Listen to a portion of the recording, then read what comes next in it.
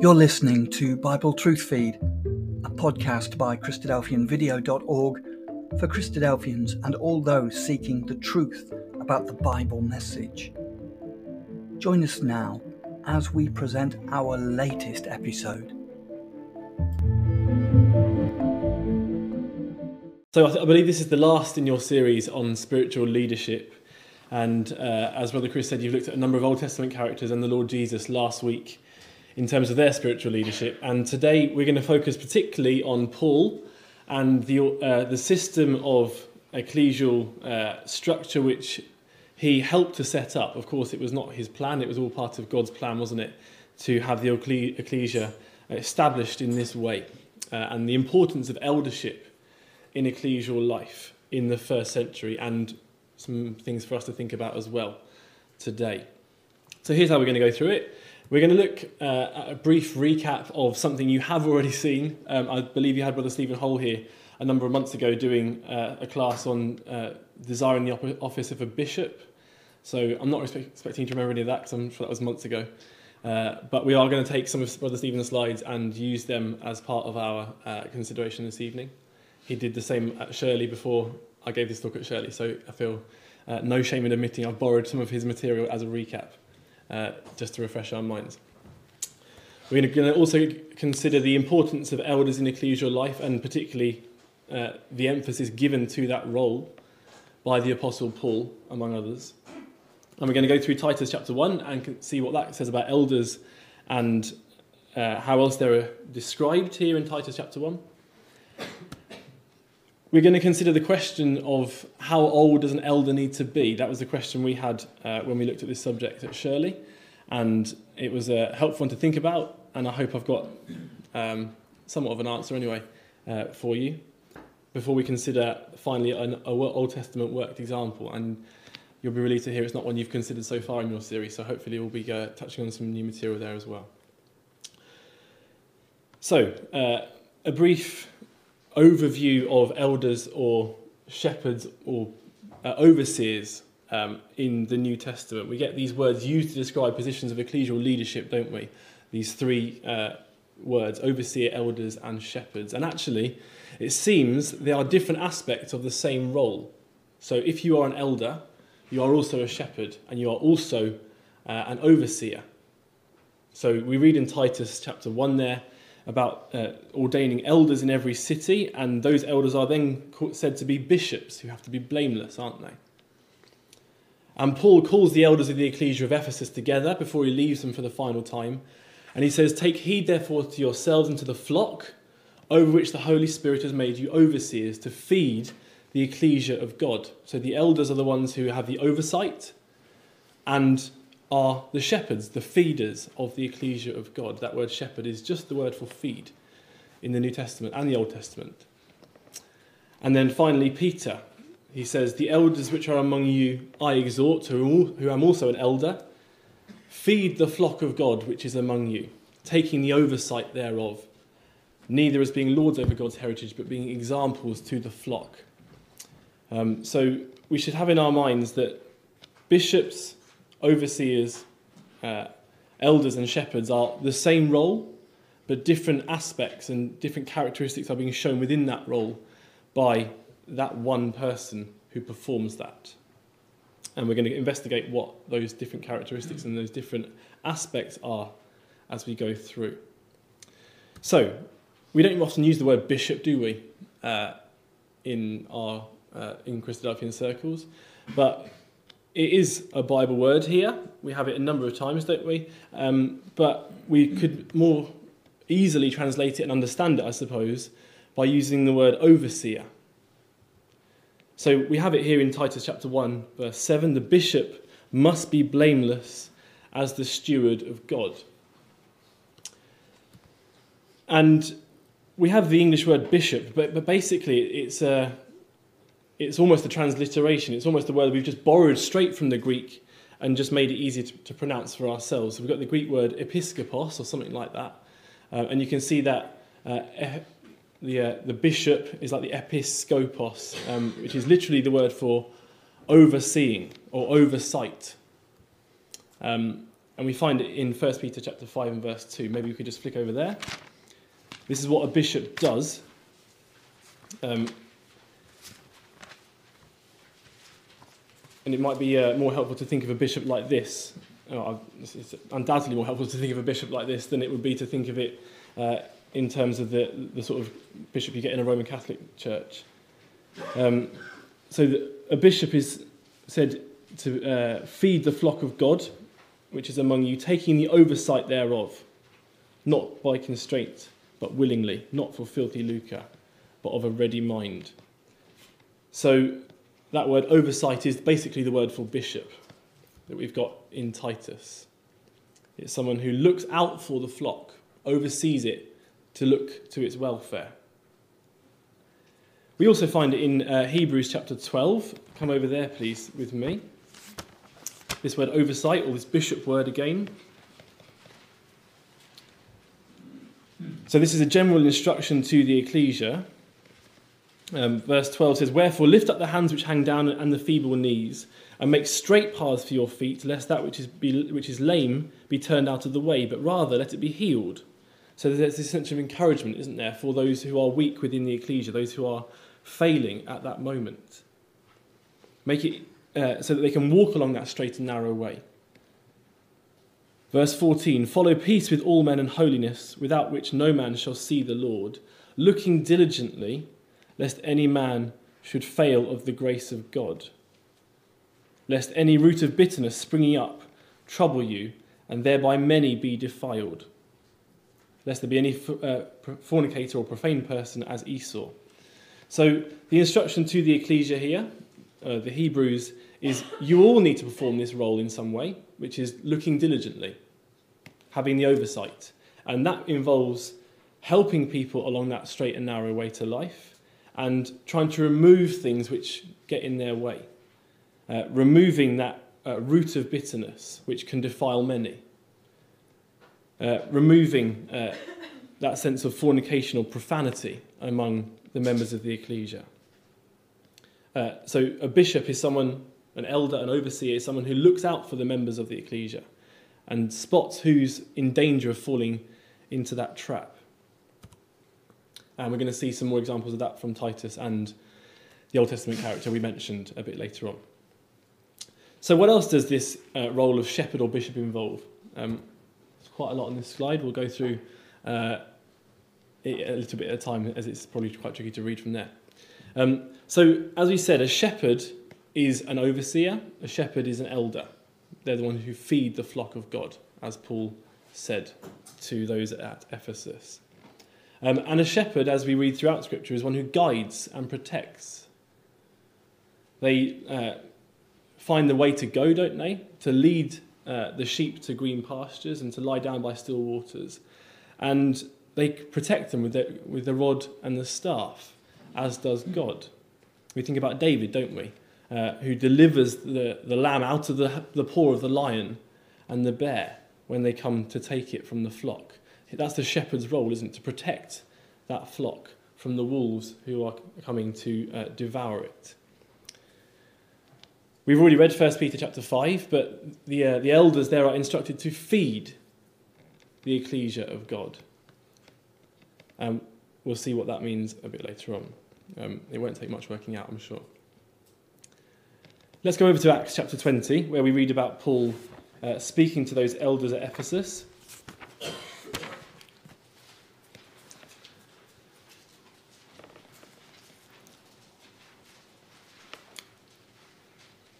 So Acts 20 verse 28, he says to them, "Take heed therefore unto yourselves and to all the flock over which the Holy Spirit has made you overseers." There's that bishop word again.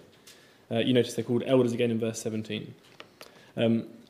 He's made you overseers to feed the ecclesia of God which he has purchased with his own blood, or the blood of his own.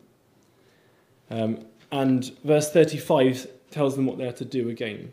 "I have showed you all things, how that so labouring ye ought to support the weak, and to remember the words of the Lord Jesus, how he said, it is more blessed to give than to receive." So take heed to the flock. That is the message Paul gives to them, isn't it? Be wary, careful for them. and support them. Give to them. This isn't a role that's taken on lightly, is it? We'll read shortly in 1 Timothy 3 how it's a good work for a bishop to take on that work, but it is one that requires care. We think about the Apostle Paul as sort of a super shepherd or a super bishop over lots of ecclesias, not just one. And we remember how he says, don't we, that what came upon him daily was the care of all the ecclesias. Every single day he was taxed with the care of the ecclesias to whom he had preached. Come over to 1 Timothy then, where we read about the bishop. We have this list, don't we, of characteristics in 1 Timothy chapter 3 about what a bishop should be like. If you desire the office of a bishop, you desire a good work, it says in verse 1. And then it says, if you're going to do that, you have to have these characteristics. It's not a case that you can have some of them or you can just take it on lightheartedly. You have to have these characteristics in order to perform that bishopric role.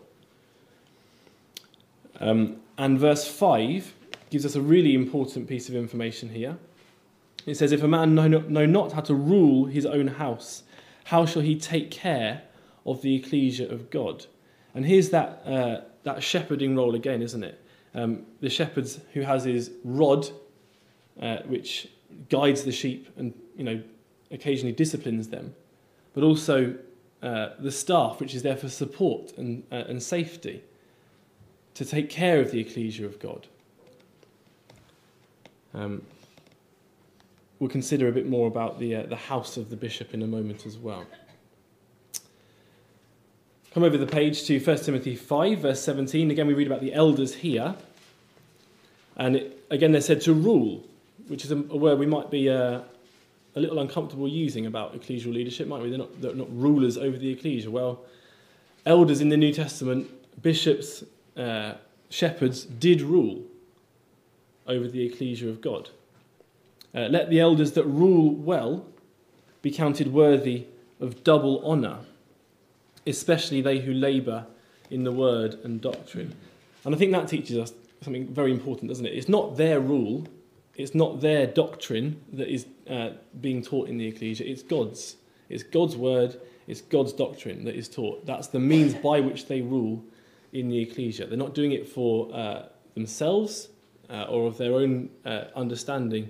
They're doing it to make decisions for the ecclesia about the word of God and using that to rule.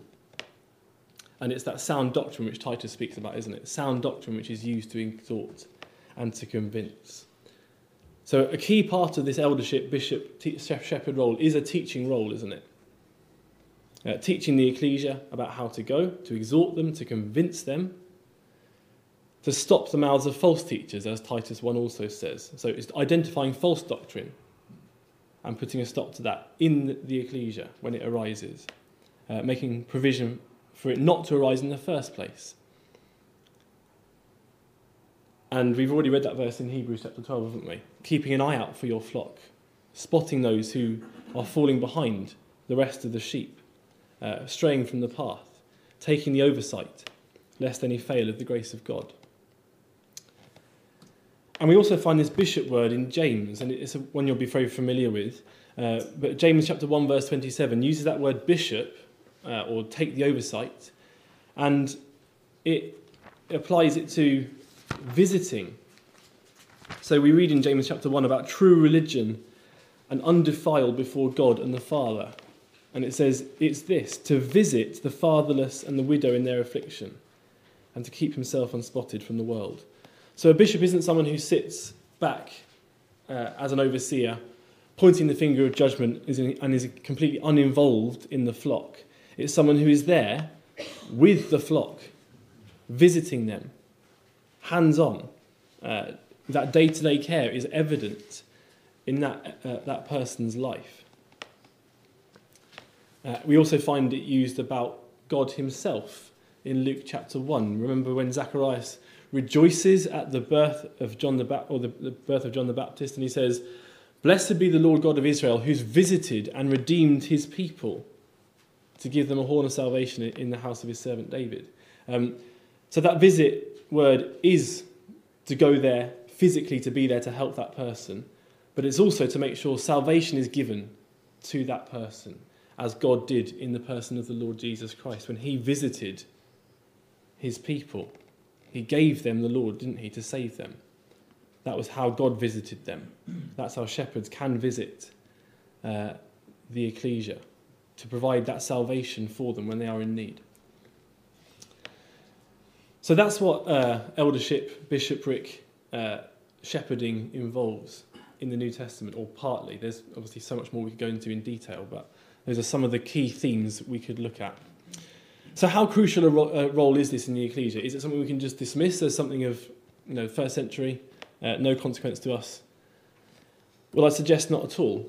It seems to be a crucial job in establishing ecclesias in the first century. So if you come over to Acts chapter 14, please. Here is Paul on his first missionary journey.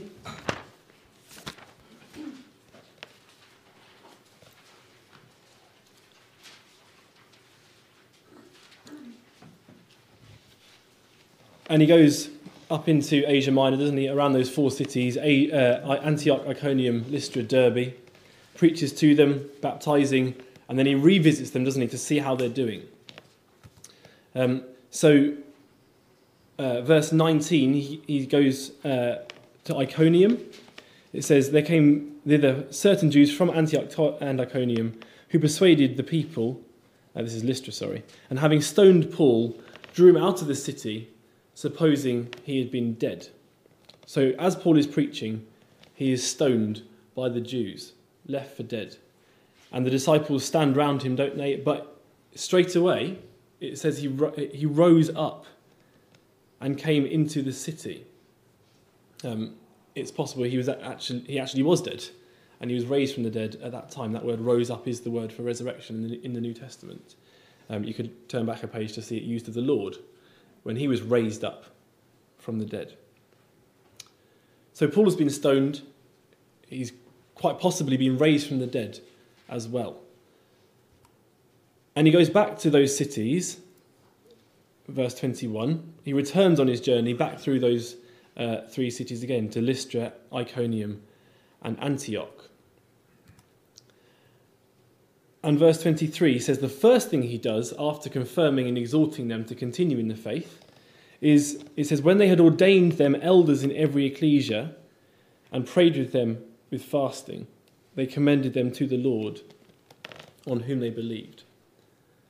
So the first thing Paul does with these newly converted ecclesias, after exhorting them to continue in the faith, it's going to be hard, as you've seen it in my life, is to ordain elders to ensure that these ecclesias last and have the chance to continue in the faith, having people to teach them how to do that, to exhort them. Remember, we saw that was one of the key roles of the elders, to exhort their ecclesia. So it's of primary importance the Apostle Paul did this. It's one of the first things he did after he was A, raised from the dead, and B, going back to these ecclesias he just preached to. So it's not something I think we can easily dismiss here at all. So then, let's consider some more of the characteristics required, this time going into to 1 Timothy 3. We've read Titus, haven't we? Titus chapter 1. Let's consider what 1 Timothy 3 says about these bishops, these overseers, elders, and compare it to Titus. This is one I've borrowed from Brother Stephen. So both of them say you are to be blameless and of a good report, i.e. that the ecclesia knows your character is one to be without fault, and everyone speaks well of you. It says in verse 2 of 1 Timothy 3 that he has to be a husband of one wife. And the same point is made in Titus as well. If any be blameless, the husband of one wife. So that seems to suggest that bishops have to be, overseers have to be married to one wife. And I don't think it's just saying, as opposed to many wives. I think it's saying you have to be married in order to be a bishop.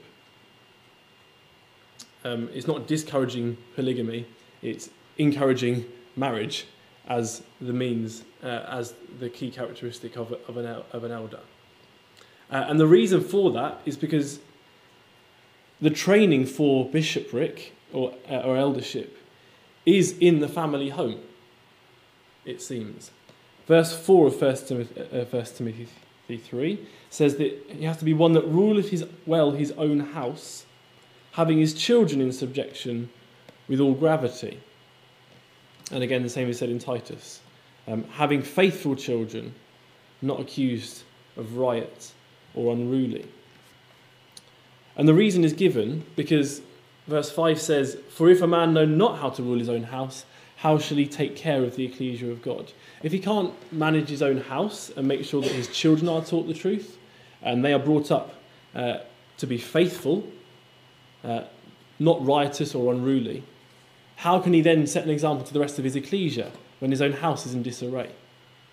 He has to be married, he has to have children in order to show that he can do that job on a bigger scale and a broader level. Titus says that they shouldn't be self-willed, not motivated by themselves at all. And both Timothy and Titus speak about the need to not be given to wine. They're not to be brawlers, strikers, it says in verse 7 of Titus chapter 1. And same again in 1 Timothy chapter 3 and verse 3. Not a striker, which you can imagine, can't you, when they're trying to stop people teaching false doctrine, when they're confronted with those who they need to stop their mouths, the ability to remain calm and patient in that circumstance without getting particularly aggressive is a very helpful one. Indeed, the exhortation is in Timothy, isn't it? They have to be patient in meekness, instructing those that oppose themselves.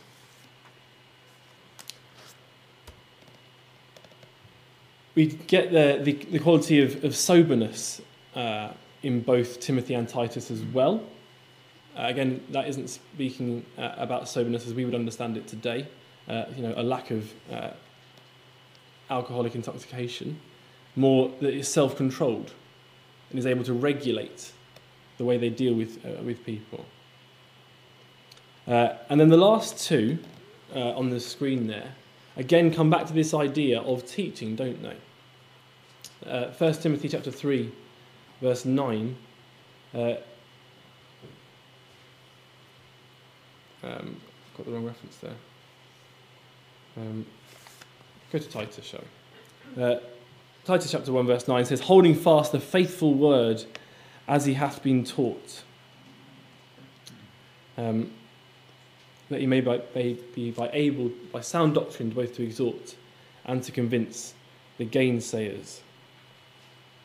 So the ability to hold the word of life and stick to it, and also to teach it in a convincing way, so that those who are saying otherwise are convinced. And again, they're said to be apt to teach. That's 2 Timothy chapter 2. The servant of the Lord must not strive, verse 24, but be gentle to all men, apt to teach, patient, in meekness, instructing those that oppose themselves. So this teaching role, as well as that visiting role, that daily care of the ecclesia, is a crucial one for these ecclesial leaders. Come on over then to Titus, and we'll spend some time in Titus then, considering what the command was to this servant here. These are the opening verses of Titus, and we'll see in a moment that the elders themselves are not only to teach the word of God soundly and convince those who gainsay it, but are to be a pattern in the way they live. So we'll see some of these phrases coming out as we read a passage about God's word in a moment.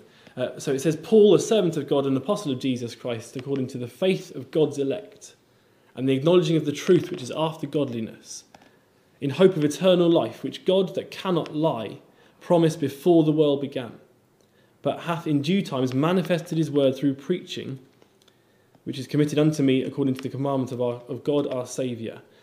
To Titus, mine own son, after the common faith, grace, mercy, and peace from God our Father and the Lord Jesus Christ. So, the first thing to note, I think, about this opening of Titus chapter 1, which speaks about these elders, is the number of times we get this phrase according to or after in these opening 4 verses. And it's the same word in the Greek. So it says that Paul is according to the faith of God's elect. He's a servant of God according to the faith of God's elect. And the truth is after godliness. It doesn't mean it comes up later in time. It's according to, isn't it? It's after the pattern of, as we'll see in a moment.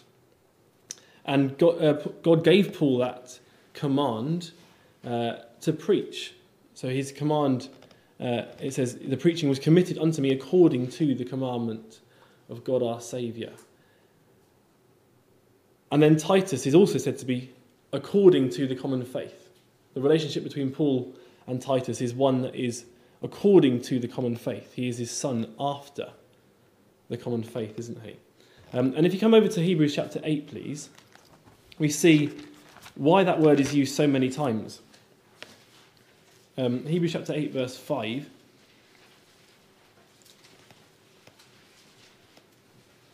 Tells us about this pattern relationship.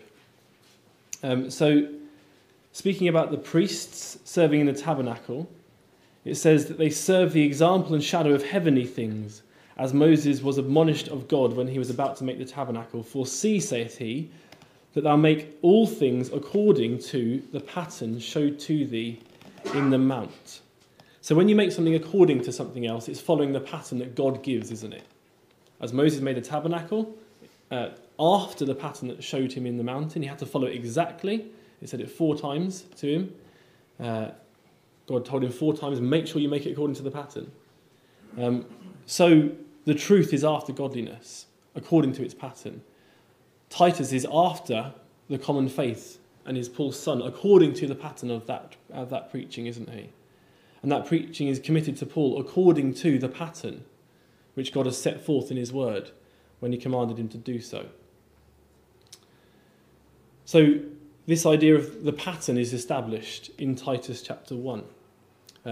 All these things happen according to God's pattern, don't they? And it's no different for the elders as well, because the elders also are to be according to the pattern of the word of God. The tabernacle was built according to that pattern, wasn't it? It was the word of God which was the pattern which Moses had to follow. And the elders are to have their lives based upon that pattern as well. And it should be evident in their lives in the way they live. So we know this very well-known set of verses about the word of God, don't we, in 2 Timothy 3? That from a child thou hast known the Holy Scriptures, which are able to make thee wise to salvation through faith which is in Christ Jesus. All Scripture is given by inspiration of God and is profitable for doctrine, for reproof, for correction, for instruction in righteousness, that the man of God may be perfect, thoroughly furnished to all good works. But we see these phrases coming out in Titus about the elders as well. So it says that the Holy Scriptures are able to make thee wise unto salvation. Well, it's the elders in Titus 1 verse 9 who are said to hold fast the faithful word as ye hath been taught, that he may be able, it's that same word, have the power to, by sound doctrine, exhort and convince the gainsayers. Of course, it's not his own power, it's the Holy Scriptures, isn't it, which are empowering him to do that. It's giving faith, isn't it, to the reader.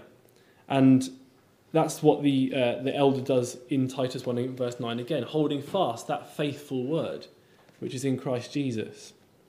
The word which is profitable for doctrine, again, which is the thing that the elder teaches, by sound doctrine to exhort and to convince the gainsayers. And he reproves. I think that's the word convince that we get here in Titus chapter 1 and verse 9. And lastly, the end result of that word of God working in a person's life, and particularly the elder's life here, is that they are thoroughly furnished to all good works. And again, we see that, don't we? The opposite is true of those who disobey the teaching of the elders. Verse 16 of Titus 1 says, they profess that they know God, but in works they deny him, being abominable, disobedient, and unto every good work reprobate. So if these vain talkers and deceivers ignore the teaching and ignore the words and the character of the elder in their ecclesia, that word of God is not taking effect in their lives, because that's what the elder is teaching in the first place, and they are to every good work reprobate. So these elders are the pattern of the word of God to their ecclesia. And you might be able to think about people in your ecclesia who are like that, a pattern of God's word in the way they live, in the way they speak, in the way they teach from it. It's a wonderful thing to have in your ecclesia. And Timothy and Titus are told to be patterns, aren't they? This is not a theme that's just related to the according to word or the links to Timothy. They're told to be patterns in these sections about eldership. So Timothy is told to be an example to the believers. That's the word for pattern we get in Hebrews 8, as we read earlier, according to the pattern. Now, Timothy, your life is that pattern. You are the example of the believers in word, in conversation, in love, in spirit, in faith, in purity. And how do you do that? By giving attendance to reading, to exhortation, to doctrine. And Titus himself is told by Paul to model the behaviour for the young men of his ecclesia. In all things, showing thyself a pattern of good works. In doctrine, showing uncorruptness, gravity, sincerity, sound speech that cannot be condemned.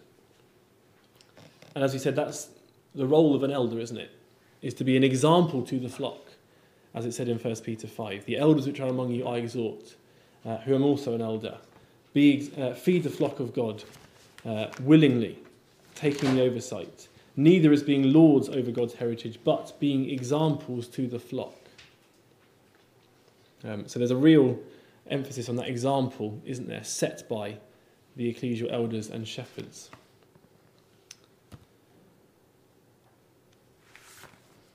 In Titus we get the idea of sound doctrine coming out an awful lot, don't we, as well. So how was the elder to do that? What did that involve in their ecclesia?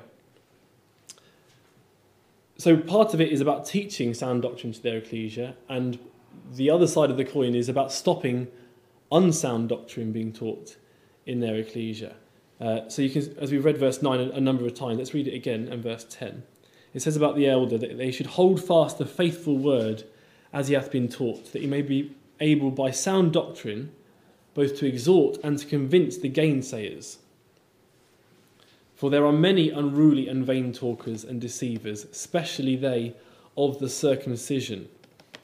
So we get that word gainsayers there in Acts 13, verse 45. There's the ones who deny what Paul has said about the need to turn in faith to Jesus rather than keeping the law of Moses. The Jews denied, it says in Acts chapter 13, verse 45.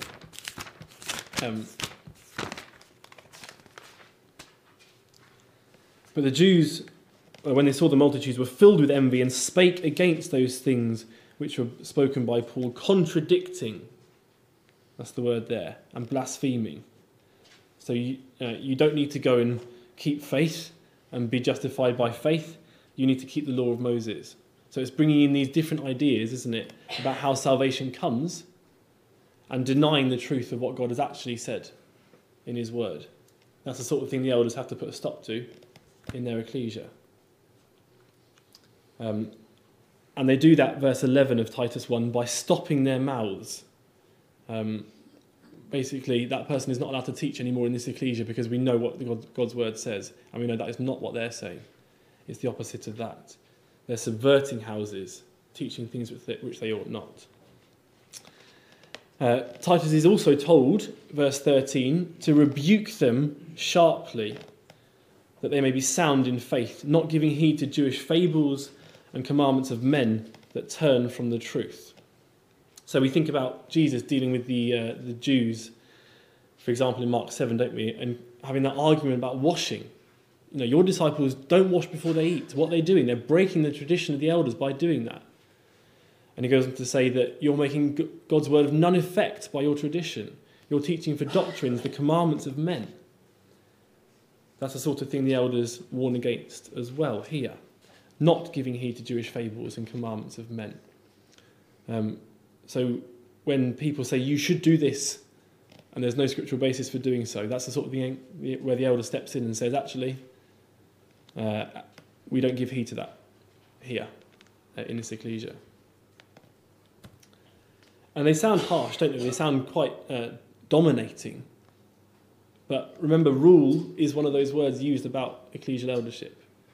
And it's not the elder doing it of himself, is it? It's actually God's word and that power which is providing the opportunity to rebuke like that. And part of that role in making sure sound doctrine is taught is seeing the challenges that are coming in the future. Come back, please, to Acts chapter 20, where we read about Paul speaking to those elders at Ephesus. And he warns them about what's coming in the future. Acts 20, verse 28. We've read this verse. Take heed, therefore, to yourselves and to the flock, which the Holy Spirit has made you overseers, to feed the ecclesia of God. For this I know, after my departing shall grievous wolves enter in among you, not sparing the flock. Also of your own selves shall men arise, speaking perverse things to draw away disciples after them. Therefore watch and remember that by the space of 3 years I cease not to warn everyone, night and day, with tears. And now, brethren, I commend you to God and to the word of his grace, which is able to build you up and to give you an inheritance among those which are sanctified. There's that able word again. Same as Timothy and Titus. So Paul instructs them. There are wolves coming into your ecclesia in the future. Be aware of false doctrine before it arises, not when it arises. Preempt it and make sure your ecclesia is ready for it when it arises. That is also part of the role of an elder, I would suggest, to sort of have the ear to the ground about doctrinal trends which are afoot and giving the ecclesia the best chance of dealing with them by teaching about them before they actually hit your ecclesia. So then, they're called elders. One of the questions we had was, how old should an elder be? Well, we're given some hints, but nothing definite. So I'm not going to give you an absolute answer, I'm afraid, but we might get some sort of idea. It said that they're not to be a novice. That's what 1 Timothy 3 verse 6 says, or the word is really one that's newly sprung up. We can think about the parable of the sower, can't we? And the seed springing up quickly. So it's not someone who's recently converted and has had the word sown in their heart. That would not be a good candidate for an elder because of their newness to the faith, which does imply some sort of level of spiritual maturity, doesn't it? Not necessarily age, but spiritual maturity at least. That obviously does come with age sometimes, but isn't exclusive to that. There isn't any specific command given about the age of an elder. It doesn't say they have to be 30 years old and upward, like you get in other roles in either tabernacle or temple worship. But they are called elders, aren't they? And they're old enough to have children who believe the gospel and are obedient to it, so the children are grown up, or at least beginning to respond to God's word in the right way. And 1 Timothy chapter 5, verse 1 says, do not rebuke an elder, but entreat him as a father. And the elder women, there's the word elder again, as mothers. So they're to be viewed as fathers and mothers in the ecclesia. The opposite of younger, who are the ones who are to look to those elders. And of course that could well be literal, couldn't it? But there is the very real sense in which Paul was father to Titus after the faith, wasn't he? Not because he's his literal father, but because he had preached the gospel to him and Titus had responded. And we find that throughout the pages of the New Testament, don't we? Paul is a father to those at Corinth. He's a father to those at Thessalonica, because he's the one who's preached the gospel to them. So it's possible to be a father or a mother in an ecclesia without literal children, and that involves preaching the gospel to those people. So we might get a bit more of a clue about how old you do or don't have to be by looking at one of these Old Testament elders then. So, come over please to Acts chapter 2, where we get this New Testament word for elder, and we're going to get away sort of into the Old Testament by looking at Acts chapter 2 and a quotation that Peter makes. So in Acts chapter 2 we read about the old men who are prophesied about in Joel. Verse 17, "It shall come to pass in the last days, saith God, I will pour out of my spirit upon all flesh, and your sons and your daughters shall prophesy, and your young men shall see visions, and your old men shall dream dreams." So this word old men is just the word for elder. Your elders shall dream dreams. And it's quoting from Joel, isn't it? Peter makes that reference himself in verse 16. So by looking at Joel, we can find out one of the Hebrew words that might be equivalent to the idea of elder in the New Testament. Let's go back to Joel, shall we?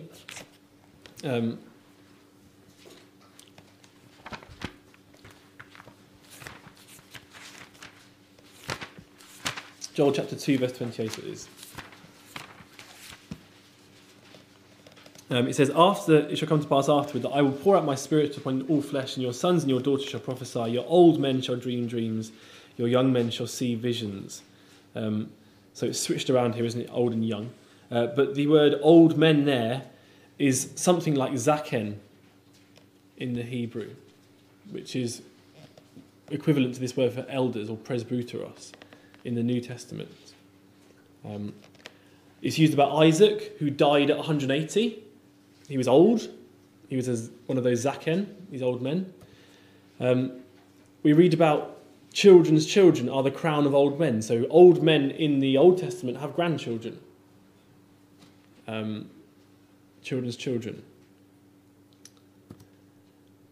And sometimes they have grey heads as well. Although that isn't necessarily talking about your hair.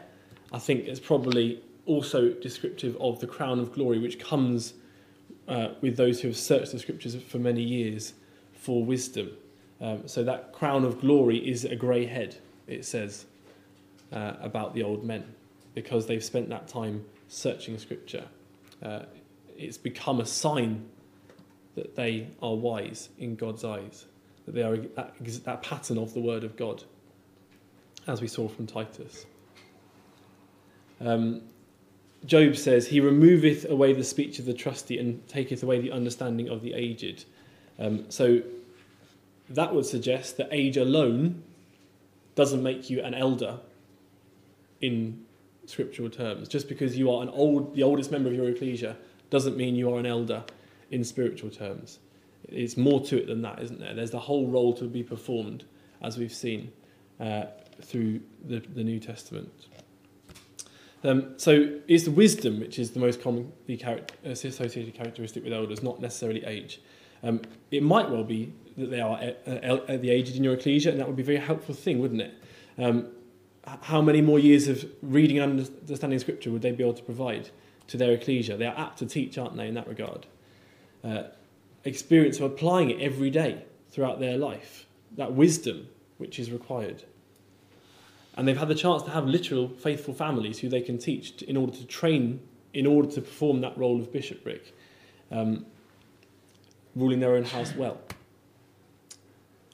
As we said, no age is given, so it's not necessarily the priority, although it can be a very helpful thing, definitely. Wisdom is the principal thing. Therefore, get wisdom. I think we'll skip through this bit. You can have it afterwards if you like it. So, let's consider finally that Old Testament example of an elder, because it's a really good one to show exactly what that person does in the house of God. We've seen, haven't we, that they rule, they are overseers of the house of God because they teach God's word. So the elders rule well, don't they? They are over you in the Lord, it says in Thessalonians. And part of the bishop's role is to visit. To be a bishop, you have to bishop someone, to visit them, like God does, as we said. It's God who does that role, isn't it? Of visiting people to save them. So where do we get this Old Testament equivalent of visiting then? Well, again, let's use an Old Testament quotation in the New Testament. And Hebrews 2 quotes from Psalm 8. What is the Son of Man that thou visitest him? And there's the bishop word, episkeptomai. And we get the Old Testament equivalent as pakad this time. So that would suggest that that is the Old Testament word for a bishop, someone who visits. An overseer is someone who God visits, like the Son of Man here in Psalm 8. God is a bishop to that to the Son of Man.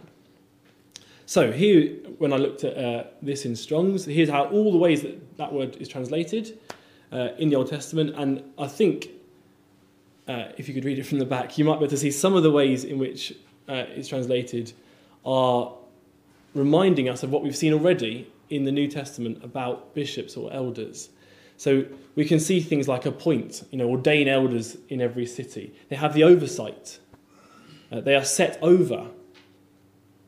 Or they visit. These are all ways that this word pakad is translated. That broad spectrum of roles in the New Testament about bishops and elders and shepherds is found in this word in the Old Testament about the visitor. And it's Joseph who provides a fantastic example of being a bishop. He's made bishop or overseer. He's put over the house upon 2 occasions. Maybe come back, please, to Genesis 13:9, where we get the record of Joseph being put over Potiphar's house. It says, Genesis 13:9, verse 3, his master saw that Yahweh was with him, and that Yahweh made all that he did prosper in his hand. And Joseph found grace in his sight, and he served him. And he made him overseer over his house, and all that he had he put into his hand. And it came to pass from the time that he made him overseer in his house and over all that he had, Yahweh blessed the Egyptian's house for Joseph's sake. So as a result of this excellent bishop here in Potiphar's house, this overseer who rules well and labours in the word and doctrine, Yahweh blesses the house, doesn't he? And everything in that house prospers. If your ecclesia has good elders who teach your ecclesia the word of God, who visit those who are in need in order to provide salvation, there is a blessing upon that house, isn't there? It is so well ordered that Potiphar can almost relinquish control to Joseph entirely, can't he? It says he knew nothing about what happened in his house save the bread which he did eat. All he knew about was the fact that the bread appeared in front of him every day, because Joseph had ordered that house so expertly. And the second time is when the captain of the guard delivers the prisoners into Joseph's hand. So chapter 40 and verse 4, we read about the baker and the butler, don't we? And it says, the captain of the guard charged Joseph with them, and he served them. So he's made overseer, that's the same word, he's made overseer of those two men, and he served them. So it's not a high and mighty position of rulership, is it, on its own? This is a service as well to these men. And when they wake up in the morning after their dreams, he notices, doesn't he? He notices what has happened to them. He says, he looked upon them, verse 6, and behold, they were sad. He spots instantly something is wrong with these people. And that reminded me of that proverb in Proverbs 27, verse 23. Know the face of your flock, it says. And Joseph, as a shepherd here, an overseer, certainly does that, doesn't he? He knows the face of his flock and there's something amiss. And straight away, he asks how he can help. Why do you look so sad today? He says. And they then talk to that overseer about their problem, don't they? And he's the overseer of their house, it says in verse 3. He put them in ward in the house where Joseph was bound, and that's where Joseph is the overseer. So this idea of house is like the ecclesia, isn't it? Throughout the scriptures. They go and talk to him about that. There's that open relationship where they can do that, and they're not afraid to speak to Joseph about the reason for their sadness. And then the overseer gives them the interpretation for the difficult things they've heard. He's apt to teach, isn't he? He tells them exactly what God meant when he said those things. So there's the example of the teaching coming out again in Joseph. We also read about Joseph standing before Pharaoh. And again, he's made ruler this time. He doesn't say he's made overseer, he's made ruler, which is that word we've seen throughout the New Testament for those who rule well, the elders. He's made ruler, isn't he, over all of Egypt this time. It's as if the training in the house of Potiphar then allows him to take care of the ecclesia of God in Egypt. That small level to bigger level transition occurs in Joseph's life, doesn't it, as well? So, for example, chapter 41, verse 40 says, Pharaoh says, "Thou shalt be over my house, and according to thy word shall all my people be ruled. Only in the throne will I be greater than thou." So he's over the house. That's the same word as made ruler over. A very similar idea to being an overseer again. And part of Joseph's advice is to bring others along with him to help with that role. Not to do it on his own, but to get other overseers to help the grain be distributed throughout Egypt when it's in time of famine. So chapter 41, verse 34, he says, "Let Pharaoh do this, and let him appoint officers. Let him oversee overseers." It's the same words we've got so far. Let him visit visitors. It's that pakad word again. Let him appoint officers over the land and take up the fifth part of the land of Egypt. And let them gather the food and then let them come to those overseers and give them the food. So part of the role of Joseph is to make sure others are doing it with him. It's not just him on his own. He wants that help so that it can be done in other places as well. The whole house of Egypt then is provided for, isn't it, by these group of overseers. And the Lord Jesus Christ alludes to this sort of thing, doesn't he? Who is that faithful and wise servant to give his household meat in due season?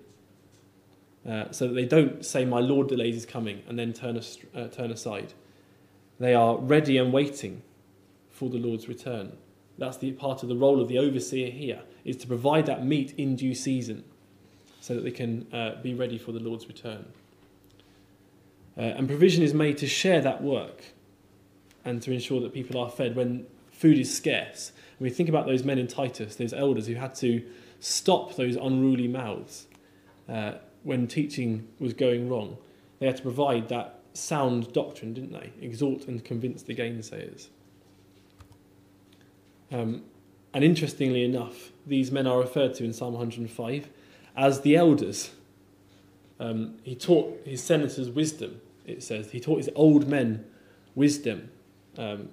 So I think that's what it's referring to here, that Joseph was put in charge of these elders and then taught them how to do that job, and then they did it themselves as well. He was teaching them the wisdom of God's word, wasn't he? And we think about Joseph's age. Well, he's an overseer, isn't he? He's this bishop. But he's still called a young man when the butler remembers him before Pharaoh. There was a young man in prison with me. And as we said, wisdom is the principal thing. Let Pharaoh look at a man who is discreet and wise and set him over the land. He does have literal children, doesn't he? Ephraim and Manasseh are born at the end of chapter 41. And yet, he also has spiritual children, one of whom is Pharaoh himself. Chapter 45, verse 8. God has made me a father to Pharaoh, because he's taught him God's word. And Pharaoh has responded by obeying it. So he has physical and spiritual children, and is in that sense their father. And they are obedient to him as the overseer, aren't they? And that fits with what we considered about the age of the elders from earlier, doesn't it? There's not a given age, but wisdom is the most important thing, and the ability to perform the role is the most important thing. in your consideration of an elder. So, some conclusions then, and I will stop. The Apostle Paul, as we've seen when he was preaching on his first missionary journey, placed great importance, didn't he, on the setting up, the ordaining of elders in ecclesial life. And inspired scripture goes on to make that point over and over again, Old Testament and New Testament. That is how the house of God is blessed. And that's because the elders have that crucial role in ensuring sound doctrine is taught and upheld in their ecclesias, and doctrine which is unsound is stopped and not allowed to enter into the flock. Spiritual wisdom is the primary focus in eldership. So look out for those in your ecclesia. Look out for the men in your ecclesia who showed that characteristic, because that is what Scripture is saying an elder should be like. And Joseph shows a good example, doesn't he, about how an elder should rule well, providing his bread for his household in due season, teaching the people to feed them. So thank you for your attention.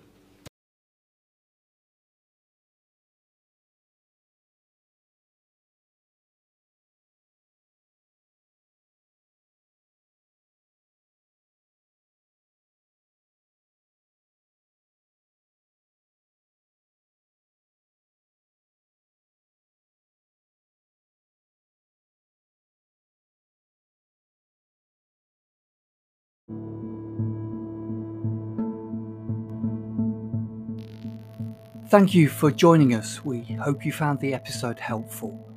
Don't forget, most of these episodes are also available as videos on our video channel, cdvideo.org. So head over and take a look. If you have any comments or questions or suggestions, please get in touch or leave us a voice message. We love to hear your feedback. You can email us at btf@cdvideo.org. If you enjoyed the episode, then please share it with others. Until next time, may God bless you in your studies and your walk towards God's kingdom. Amen.